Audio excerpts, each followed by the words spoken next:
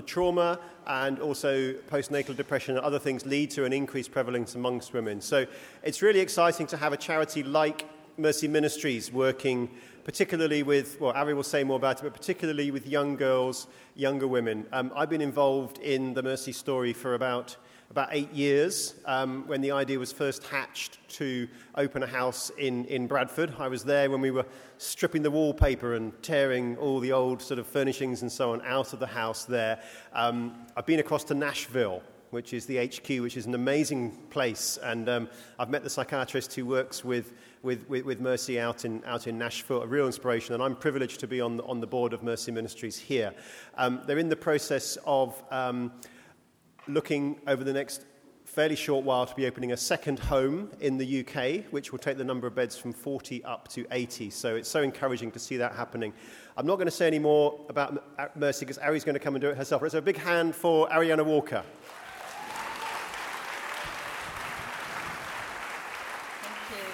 I'm just going to kick over to Ari. She can introduce herself, do a short video, and then she's going to give us one of the talks that she's given many places around the country. So thank you so much. Thank you. I like the way you said you invited me. Invited. It's probably not the word I would use. But that's what friends are for. Just out of interest, how many of you have heard about the work of Mercy Ministries before? Okay, how many not? Okay, I'm talking to you right now. I like to describe Mercy Ministries as an Isaiah 61 ministry. We have just a real deep sense amongst us of an anointing and a mandate on us to see the captives set free, to see lives transformed, to see hope restored, to see, that whole, the brokenheartedness bound up and healed by Jesus. And we see and do that in a number of different ways. You've already heard about the Home. Many people know about the residential program that we run. It's for young women aged 18 to 28 with what we've called life-controlling issues, eating disorders, depression, self-harming, the effects of abuse. It really is just a Christian discipleship program, but we do have a real ability and an anointing by God to really deal with that aspect of people's lives. Now, that is very small number of people that, if you're not aged 18 to 28, if you're not female, then you have no chance of coming to the Mercy Ministries residential home. And so we also do other things. We have set up recently, in the last couple of years, a remote support department. And when I say department, I mean one part-time person. But we're working on it. We are a charity after all. But that department, as we like to call it, really is there to support anyone, and I mean anyone who is dealing with these sorts of issues in their life. We will take phone calls, we'll have email communication, we send out resources, we will pray with people on the phone, we will just encourage people, and most importantly, we will, wherever we can, refer people to other ministries or charities or organisations that we are aware of that may be able to help them further than we can. So we are inundated actually with calls and emails from all types of people, parents, vicars, ministers, leaders, youth workers, anyone really who's just wanting some information or support or help or advice. And that's one of the things that we're really passionate about being able to provide. And the third thing that we do is what I'm doing today. We are, again, passionate about raising awareness of the issues that we are all facing, actually, whether we're Christians or not. Brokenness is prevalent. And we want to help equip and empower the church across this nation to be better able to respond to brokenness from a godly perspective, from a Christ perspective. We train leaders, church ministers, anyone in pastoral care through our Empower training days, which all that information is available on our website, which is mercyministries.co.uk. Let me just show you a quick DVD. It's 5 minutes. It does actually focus more on the residential part of what we do. But like I said, it's what we are probably the most known for. It's the most expensive part of what we do. But it's also a delight to see women's lives changed over the course of the 6 months that they're with us. And we just want to share a little bit about that side of Mercy Ministries. So take a look at the screens.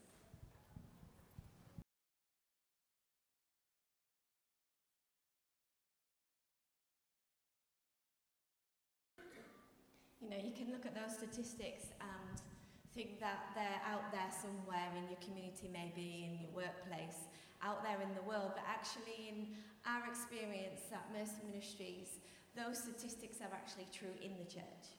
And that's where we are passionate about coming alongside the church, because we really just feel strongly that in order for the church to become everything she can become, to bring wholeness to a broken world, we have to find wholeness ourselves first. In order to be able to bring healing and reflect healing, we have to encounter that ourselves. We have to be able to operate out of overflow. We cannot give what we do not have as people of God.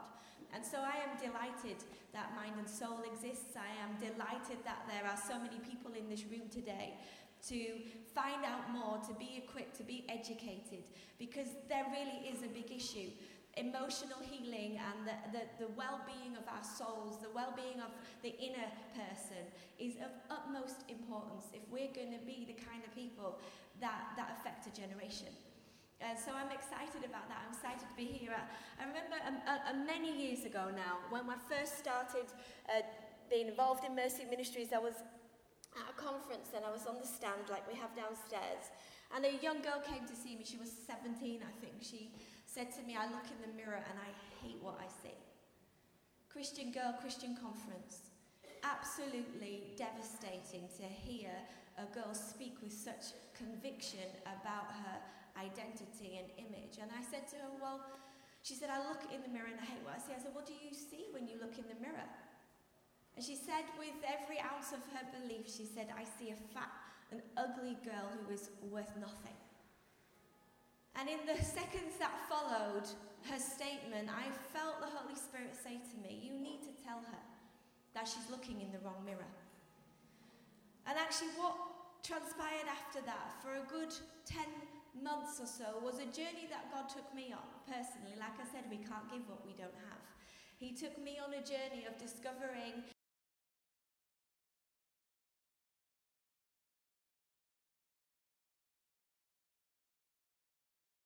we try and find out who we are from. They are common. It doesn't matter whether you're Christian or not. We all have this sense of need and to know who we are, to have security, to have a sense of belonging and acceptance. It's just about where we find that. And there's a great scripture in James 1 verse 22 that says this. It says, do not merely listen to the word and so deceive yourselves. Do what it says. Anyone who listens to the word but does not do what it says is like a man who looks at his face in a mirror and after looking at himself goes away and immediately forgets what he looks like. But the man who looks intently into the perfect law that gives freedom and continues to do this, not forgetting what he has heard, but doing it, he will be blessed in what he does. Looking into God's mirror, finding out who we are, is an essential part of our own healing and our own maturity in Christ. You know, at Mercy, we often talk about a tree. We all grow a tree. And what we see in people's dysfunctional lives is the branches of the dysfunction. They are the things above ground. Like a tree has branches above the ground. It has, you could say that eating disorders is a branch on the tree, or self-harming, or depression, or addictions, or an inability to have healthy relationships. There's a number of dysfunctional coping mechanisms, or symptoms, if you like, branches of a tree. And what most of us do in the church, outside the church, in whatever environment we find ourselves, is trying to deal with the branch. We put all our resources, our energy, our efforts into chopping off a branch called self-harm, or a branch called eating disorder, and we try to deal with the behaviour. And you know as well as I do that if you do that on a tree out there, although we're in the centre of London, I don't know how many trees we have. I'm from Yorkshire, we have lots of trees. If you try to chop off a branch of a tree, then you know it's going to grow back either in the same place or somewhere else on that tree. And that is the same for us as people. If you just deal with the behaviour, if you deal with the symptom, then you can maybe successfully do that. You could spend the rest of your life managing your behaviour, spend the rest of your life being an addict and trying to not exercise that. Or, and this is what we believe at Mercy Ministries, you go underground. You deal with the root causes. And actually what's interesting is that no matter your age, your gender, your background, your whatever, where you've come from, the root causes of those symptoms are actually pretty universal. Because they're not to do with whether you're male or female, they're not to do with whether you're young or old, they're to do with being human. They're issues of the human heart. They are things like abandonment, rejection, shame, guilt, fear, anger. They are roots that have grown in the soil of the circumstances of our lives. And because we don't live in a perfect world, and we're not brought up by perfect people, and because we are shaped by the environment that we're in, which is corrupt and which is hostile, that many of us end up with these kinds of roots that we grow. Now, not everybody grows a dysfunctional tree because, Christ gets involved. But really, we need to look under the surface. And one of the roots, I guess, that I would like to concentrate on in the few minutes I have left is self-esteem, low self-esteem. I didn't mention it earlier because it's the one I want to concentrate on. It's the one that we can come across all the time in the young women we deal with. But like I said, this is not a female issue. This is an issue of the human heart. This is an issue of identity. It's an issue of which mirror are we looking in to find out who we are. Where are we going for that sense of esteem? You see, I actually think that there is an issue with the very definition of the word self-esteem.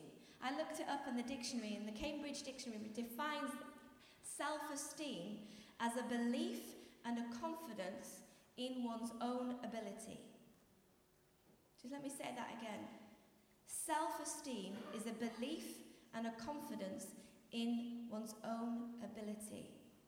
I think we need a mind shift, because I think that one of the reasons that self-esteem is so eroded across the generation and across humanity is because actually having a sense of confidence and ability in our own ability and a belief in our own ability excludes our Creator.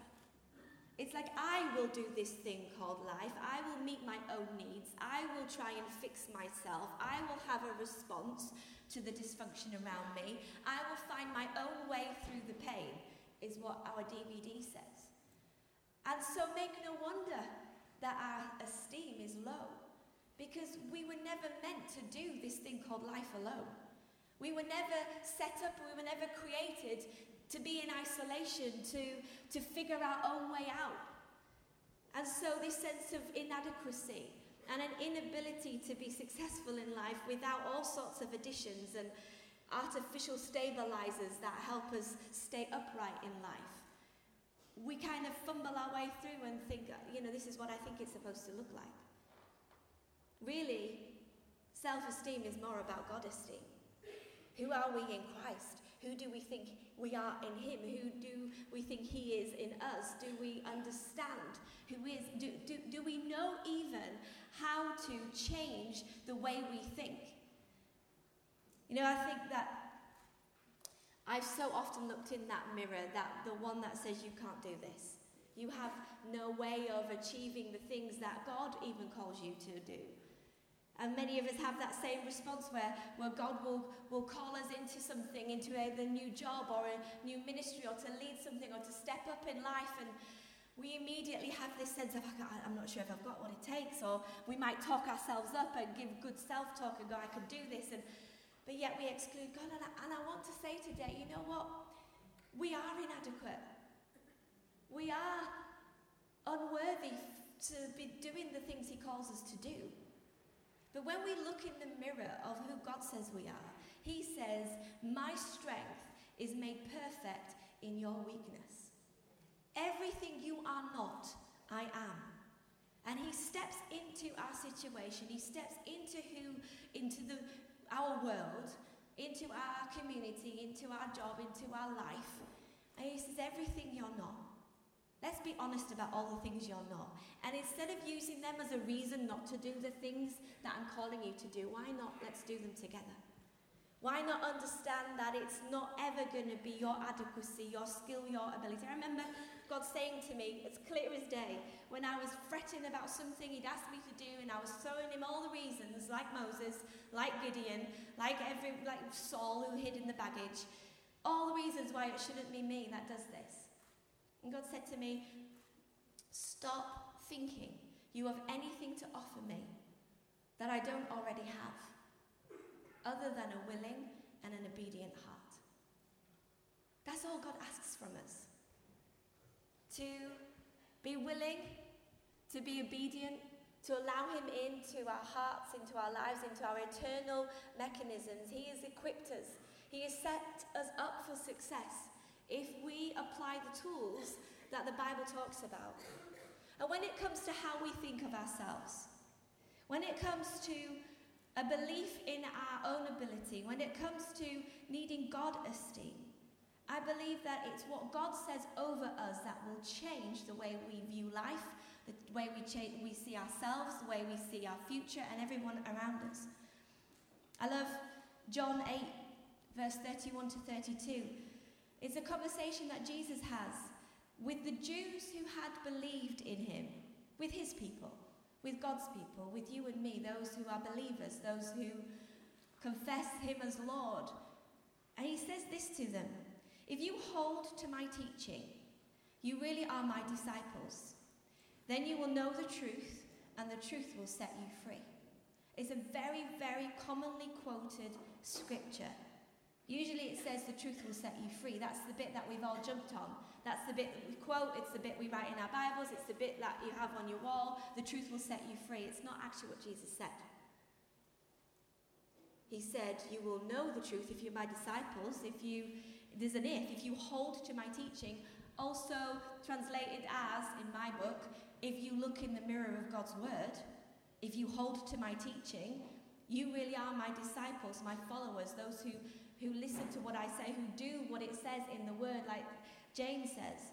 Then you will know the truth. So really, actually, it's not the truth that sets you free. It's the truth that you know that sets you free. It's the truth that you know. You see, that girl who came to see me, her truth that she knew was that she was fat and that she was ugly and that she was worth nothing. That was her truth. That's the truth that she knows. There are many such truths that we believe about ourselves, that we live our lives by, that cause us to have low self-esteem, that cause us to trip up, to question, to doubt, to fear, to stumble through life. So what is the answer? The answer isn't build up your self-esteem. The answer is look in the mirror of God's word. Find out what he says and start replacing the truth that is your truth with the truth that Jesus says of who you are. It's renewing the mind. We all know it. If you read your word, it says it there. Do any of us actually do that? You see, when I come across the girls on our program, they know about renewing the mind. They know the word. Some of them have been through Bible college and everything. But when you talk about, when you listen to what comes out of their mouth and they say, I am worthless, I have no future, I'll never be free, you think, well, that's the truth you know. See, if you say that you know and don't do, then you don't know. So let's teach you how to renew your mind. Because that's where freedom is. That is where you'll find out who you are. You see, before you were 8 years old, and I've heard 5 and I've heard 6, so basically before you're very old at all, when you're still a child, your belief system is set in place. How you see the world, how you see yourself, how you relate to God, the whole concept of your inner workings, your belief systems, thought patterns, they are set in place like train tracks. I got here by train, and I got on a train that was going to end in King's Cross. Now, if I don't want to go to King's Cross, I have no control over that, because it's going to take me there. It's on a set of tracks. I'm not on a motorway in a car where I can choose where I want to go. It's a train track. And the only way to not end up at my end destination is to relay the track in a different direction. Our thoughts are the same. There's actually scientific evidence now that can show neurological pathways in the brain, actual tracks that our thoughts have made over the years, again and again and again. They actually, strangely, look like a tree. And we have to physically, this is why it says so in the Word of God. You see, God knew how, he made our brains. He's not surprised that it looks like a tree. He's not surprised there's actual neurological pathways. He put them there. That's why he says you need to take captive every thought and make it obedient to Christ. It's an actual picking up of the track of the thought that says, I'm fat, I'm worthless, I'm ugly, I'm not going to make it, I'm a failure. The things that there's evidence to suggest, because people have said it, because you've evidenced it in your life by the circumstances that prove you're worthless, or that prove that you're shameful, that prove that you're dirty, whatever the thought might be that captures you when no one is there to distract you. That thought, that pathway, pick it up, look at it and go, where is this taking me? Is this taking me to the mirror of God's word of who I am, an overcomer, a person redeemed, an heir of, co-heir of Christ? Or is it taking me to death and destruction and an overwhelming sense of failure and doubt and fear? What is the destination of this thought? And so you pick it up and you relay it. Seriously, it is as simple as writing it down. It's as simple as finding the truth, the mirror of God's word, which is why you actually need to read it. You need to understand what God says. See, a mirror will only reflect what you put in front of it. So when you want to know what God says about you, when you want to see your reflection in the light of God's word, guess what? You have to put yourself in front of it. You have to read it. You have to see it. You have to, it says in the James scripture that I read at the beginning, frequently. Do it a lot. Do it constantly. And do what it says. So when we read of renewing the mind, it's not a nice idea. It's an actual instruction of something to do.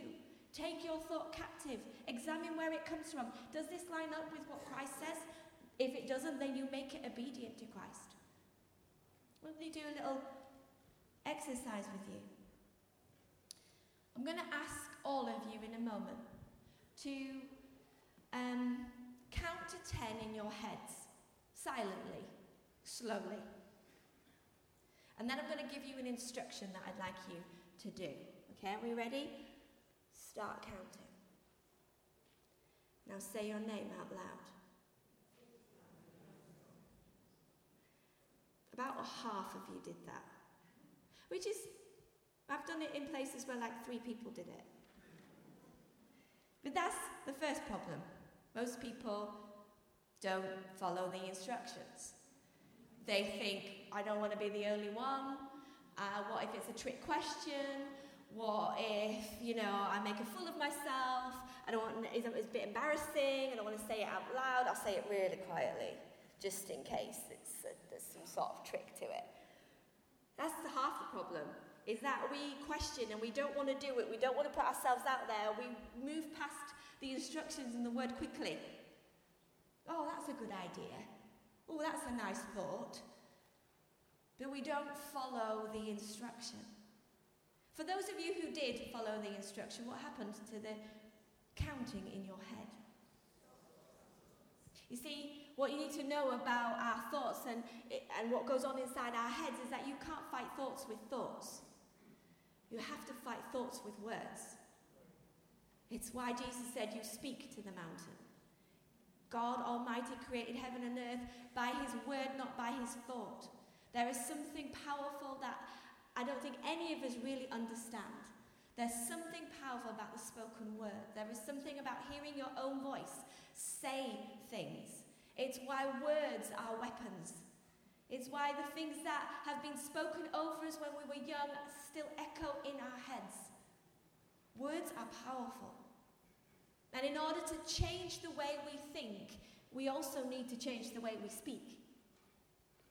And so we find the truth of God's word and we speak it out over ourselves.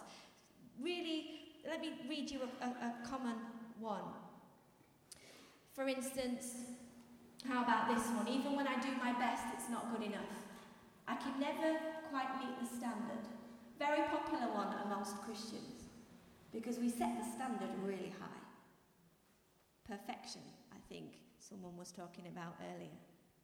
Anything less than perfection falls short, which is completely opposite to what the word says. We all fall short, which is why we have Jesus. So the false truth is, even when I do my best, it's not good enough. I can never meet the standard. Here's God's truth, based on the word, but paraphrased into a statement. I am fully loved, completely accepted, and totally pleasing to God. Regardless of how much I do or fail to do, I will remain fully loved, completely accepted, and totally pleasing to God. I will seek to be a God pleaser, not a people pleaser. It's a statement based on various scriptures. I can do all things through Christ who strengthens me, for instance. But seek first his kingdom and his righteousness, and all these things will be added, is another one about having his idea of who we are a priority. Now, speaking that, this is what we do with the girls on our programme. Literally, you will see them walking around the grounds, speaking out these statements that they've written together with their facilitator. You know, linked directly to the things, the false reflections, the destructive thought patterns that they've had. The world calls it CBT, cognitive behaviour therapy. God had it first. Renewing the mind. It's real. It works.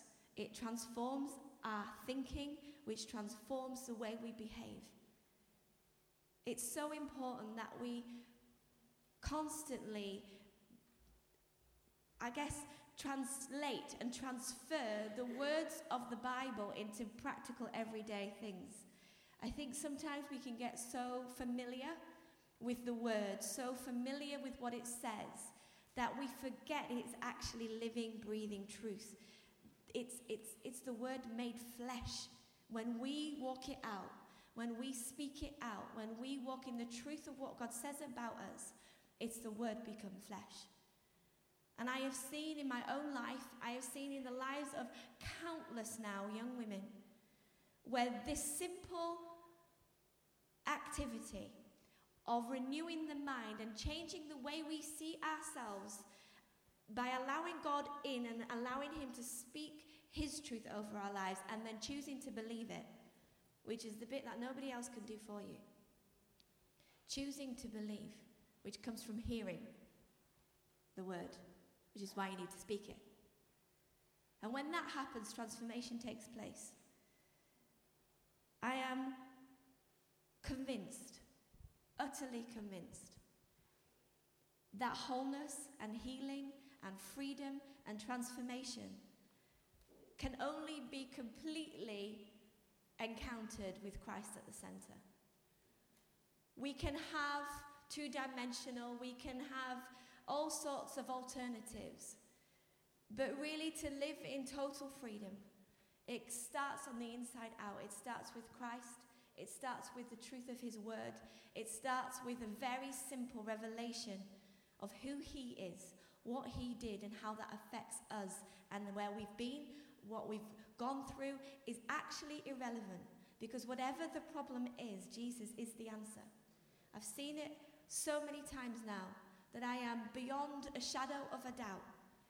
And I don't know where you've been and what you've been through. I don't know what brings you into this room today, but I want to give you hope. I want to encourage you that actually it's not freedom, wholeness, whatever you want to call it. It's not out there. It's not beyond your reach.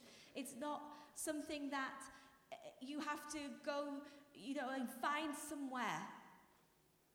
It's in your room. It's in your hands. It's in your relationship with him. It's in the word. And yes, you may need some help. Yes, you may need therapy. Yes, you may need other things too. But if you have all of those other things but not Christ, it's not the same. Christ first, and all these other things, if you need them, is all we need. I'm going to stop and give some time for questions, and the roaming mic, I'm going to invite Rob back up to organise that.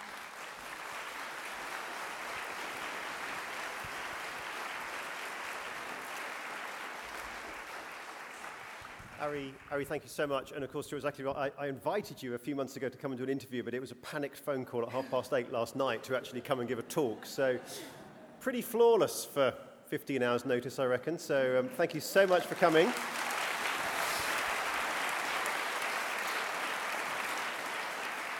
Please do go down to the Mercy Ministries stand afterwards and talk to the team there, sign up to find out more, that sort of stuff. But we have got some sort of 10 minutes or so for questions today. So anyone upstairs, first of all? There's one person up in that side of the balcony. Yeah, we'll just get the microphone across to you there. Someone can pass it across. Thank you.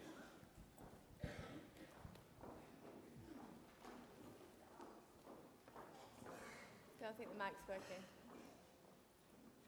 Can we take a question downstairs while we get the mic sorted out? Is that okay? We've got a question down here? Yeah, just over there. Mic's just behind you. Hello, thank you very much. George Orwell, writing in 1984, spoke, as you have just done, of living in a hostile world, in a hostile environment. And he spoke of a world in which people are held apart by walls of hatred, silence and lies. People ignorant of one another's existence are encouraged by, fundamentally, governments to fear one another. And in our own world today, I feel very much by the media, who presents the other as an enemy, whether they be a different race, a different sex.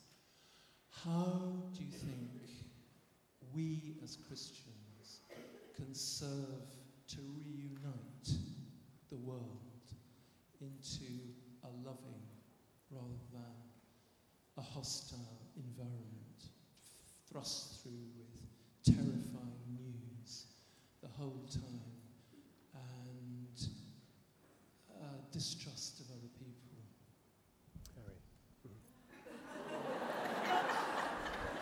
We've got about 5 hours to go. I'm not entirely sure I'm qualified to answer that. The thing that comes to mind immediately is what I started with, which is unless we have it ourselves, we cannot give it. And amongst the church itself, there is division and there is mistrust and there is a disagreement. And I think that there is a sense that God needs to move amongst his people to break down the barriers. And actually, I've been involved in ministry for probably 20 odd years now, and I have to say I have seen a change. I have seen denominational walls be broken down. I've seen there to be a much greater sense of working in partnership, a sense of working together. And yes, there are still differences in what we believe and how we believe things should be outworked, but I do believe there is a greater sense of a desire amongst God's people to work together in unity. And I would say unless we get that, then we can't ever display to the world any sense of peace or harmony or unity. So I believe a commitment from individual people, because that's all the church is a bunch of individual people. If we all in this room make an individual commitment to walk in forgiveness, to not take offence, to work hard towards unity and harmony, then for me that is the place to start. It has to start small. We can't start with big ideas and policies and all sorts. It has to start here, in this room, in our hearts, in our lives, in our commitment to each other. Thank you. Thank you. Have you got the balcony microphone working? Yeah, I think it's working. Great. I just wanted to say thank you, Ariana, because it's given me a lot of encouragement when you talked about a tree with branches and being very focused on the behaviour and the outcomes. Because I've suffered with obsessive-compulsive disorder for many, many years, and I've beaten myself up horribly with not being able to stop that pattern and rituals. So I guess, am I right in saying, you're saying to really commit to the thinking bit and then allowing the behaviour bit to come second? Is that, have I understood that right? That's part of it. It's generally speaking, it's about understanding what the root causes of the behaviour is. So the OCD behaviours is very much a behaviour-centred activity, if you like. It determines what you do. Yes. and how you do your day. Dealing with that you can. There's lots of techniques you can use, distraction and all sorts of things, but actually to deal with the root cause of why you feel the need to do that. That's the questions to start asking. Why am I compelled? What is it underneath there? Fear? What I'm afraid of? Why has fear got such a stronghold? And start backtracking. And that's where the Holy Spirit will help you significantly, and where a therapist will also help you, especially a Christian one, where you can do those two things in tandem. I don't know if you want to add anything to that. No, I think it's about, as you say, the sort of the roots and the shoots, isn't there? Yeah. So, to a certain extent, slightly different questions are being answered, which is, let's supposing you're washing hands for several hours a day. Actually, one of the first things is to try and improve your condition of your skin and try and wash your hands slightly less. And you can do that relatively quickly, but the deeper work is harder. And I think, one of the things that I very much believe, and I know is core to the way that Mercy Ministries work, is you've got to do a number of things at the same time. So, it's about speaking stuff out and walking around the grounds. It's also about living in the Mercy House in community with other people. It's also about working with some of the behaviours, working with where the young girl has come from, where she'll go back to, which might involve an NHS team who may be doing specific therapies for some of the OCD thoughts and behaviours as well. So it's not either or, it's just, foundations and top framework. Yeah, I was really addressing a balance where people could get, because it's what you see and the behaviour is what's presented, people can get quite focused on dealing with the behaviour, and I was just bringing there's another side to the coin as well.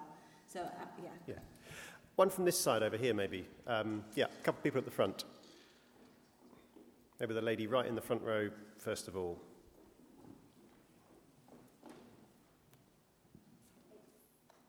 Do you want to do it through signing? Give the microphone to one of the signers. Thank you. Thank you very much, Ariana, for your talk. I really appreciated that. I'd like to raise an issue in regards to disability within the church. And we have lots of groups of people who acquire disabilities as well, not just those that are born. And of course, people acquire mental illness as well. And I think that is something that's maybe more under profile as well. I think because there aren't charities in the same way. And I think there needs to be some acknowledgement of people that acquire disabilities and how then that can lead to additional issues like, it becomes almost oppressive because people don't want to deal with it. They don't know how to deal with it. They don't feel equipped to do so. And of course, I'm deaf. I'm speaking here for myself today. But I know lots of friends of mine who are deaf who've left the church because a lot of people within the church see deafness as a bad thing. They want to cure it. And actually, I think that there's a unrecognised issue there, I think, maybe where people have an issue, perhaps, about disability. They're afraid of it, they don't know what it is, they don't know what it means. And I think maybe we need to spend some time looking at that as well, because there are a lot of people who are disabled that are Christians, who love Jesus, and they're used by Jesus everywhere, in different places. And the Bible's full of disabled people constantly doing excellent work on God's behalf. Yeah. And so I just wanted to raise that as well. Thank you very much. Amen. Good point. A lady a few rows back, I think, had your hand up. Yeah, there's a wonderful organisation called Churches for All, which Premier and Mind and Soul are part of. It's one of the reasons why we have signers at the event. So please do have a look on their website. They've got links to lots of particular supports for particular disabilities, but totally echo what you're saying. The issue here is not about the specifics, it's about the attitude and the culture that we're in as well. Okay. Hi, Irene. You talked about the issues of things like eating disorders, self-harm, etc., not being a male or female thing, but you also acknowledged that of those who come for help, and in fact, of those who present with a problem, there is an overwhelmingly female majority. Do you think there are things in our culture, not only the culture of Glamour magazine, but also the culture of the churches sometimes, that work towards making women feel inadequate, and as well as, there's the thing about men not acknowledging their problems and not going for for help, but at the same time I think there are tremendous forces in our society that make women feel like failures in some way, like they've got something missing. And does the church need to work harder to affirm the equality of men and women, as outlined in Genesis 1? Another small question. Thank you. There's like 6 questions in that. Yes, the church does need to work harder. It's one of the things that the church is perhaps a little divided on, and we just have to find a way through that.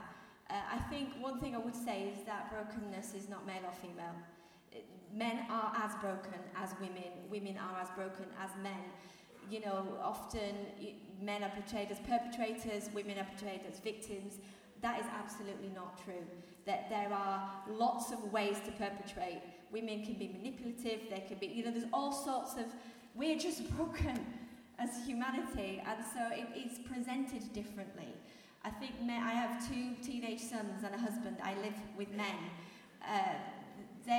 I have become an expert at entering the man cave and talking them out of it.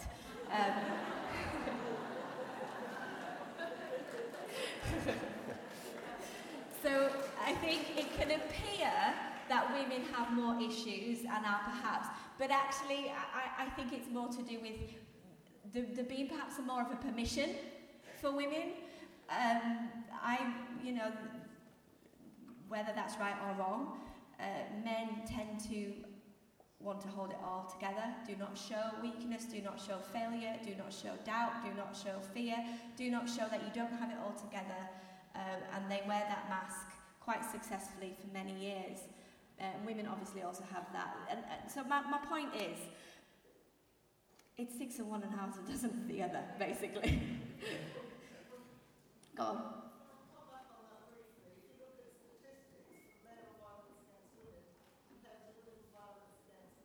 Yeah. Yes. Yeah. Violence against.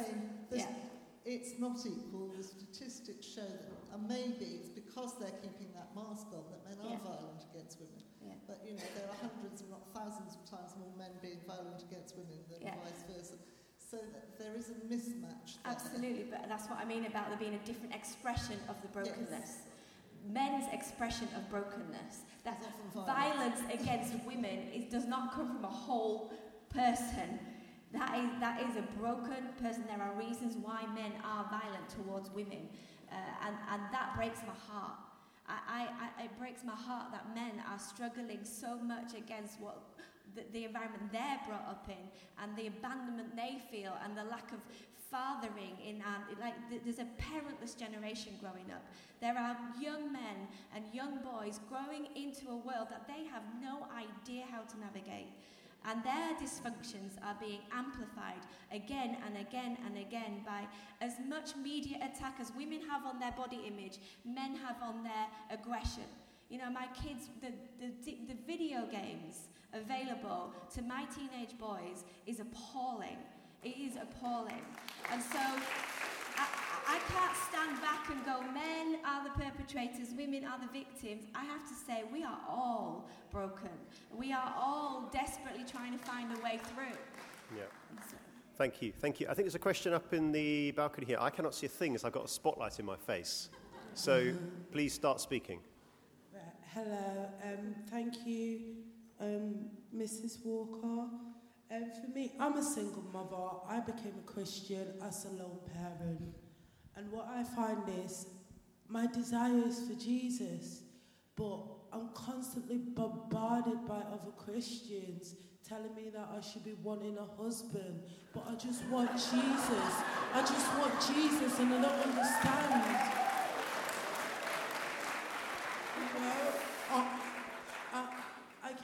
I came to, the Lord found me completely broken, and He's not done with me yet. And when He's finished with me, maybe there's Mr. Right over there, I don't know. But for now, we just want Jesus. Can we encourage each other not to be bombarding, you need a husband. No, I need Jesus. Thank you. Amen.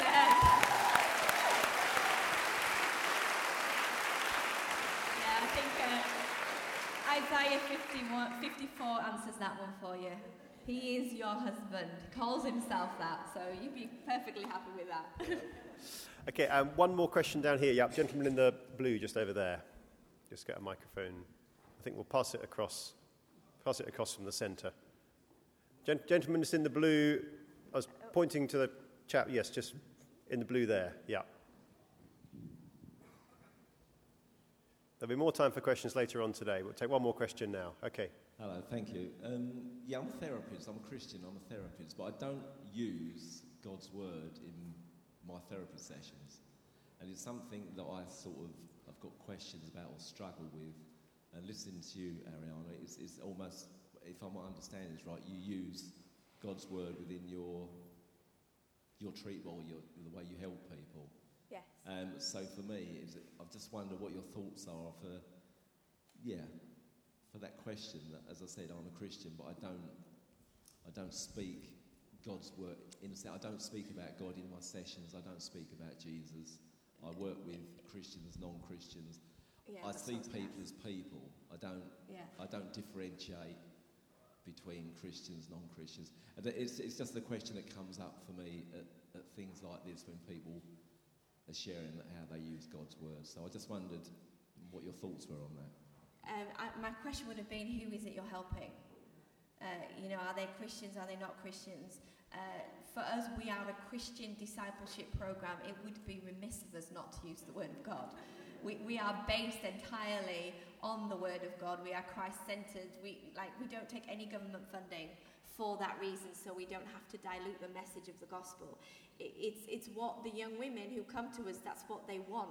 It's what they're asking for. They can go anywhere to get the alternatives. There are not many places who do what we do in the way that we do it, so they choose us because of that. It's a question you have to answer yourself. What do you want to deliver, and who is it to? And if you are a Christian therapist working with Christians, I would suggest you use the word of God. If you're not working with Christians, then you have some restrictions on you anyway. That was my point, really. Sometimes I do work with Christians. Sometimes it will be.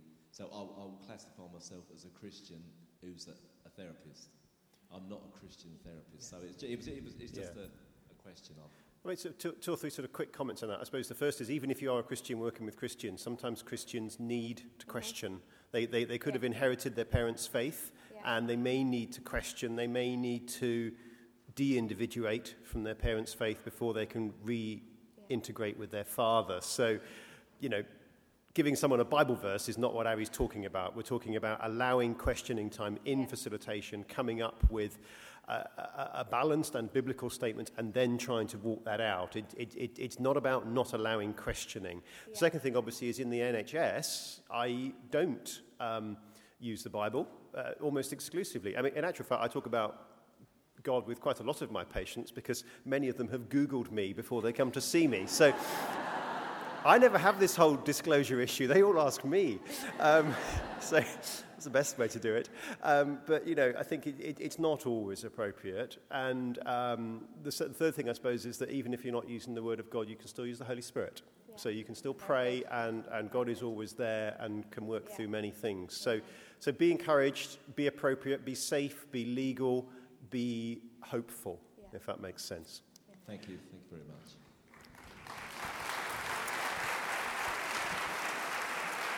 Can we just give a huge round of applause to Ariana Walker, and thank her so much.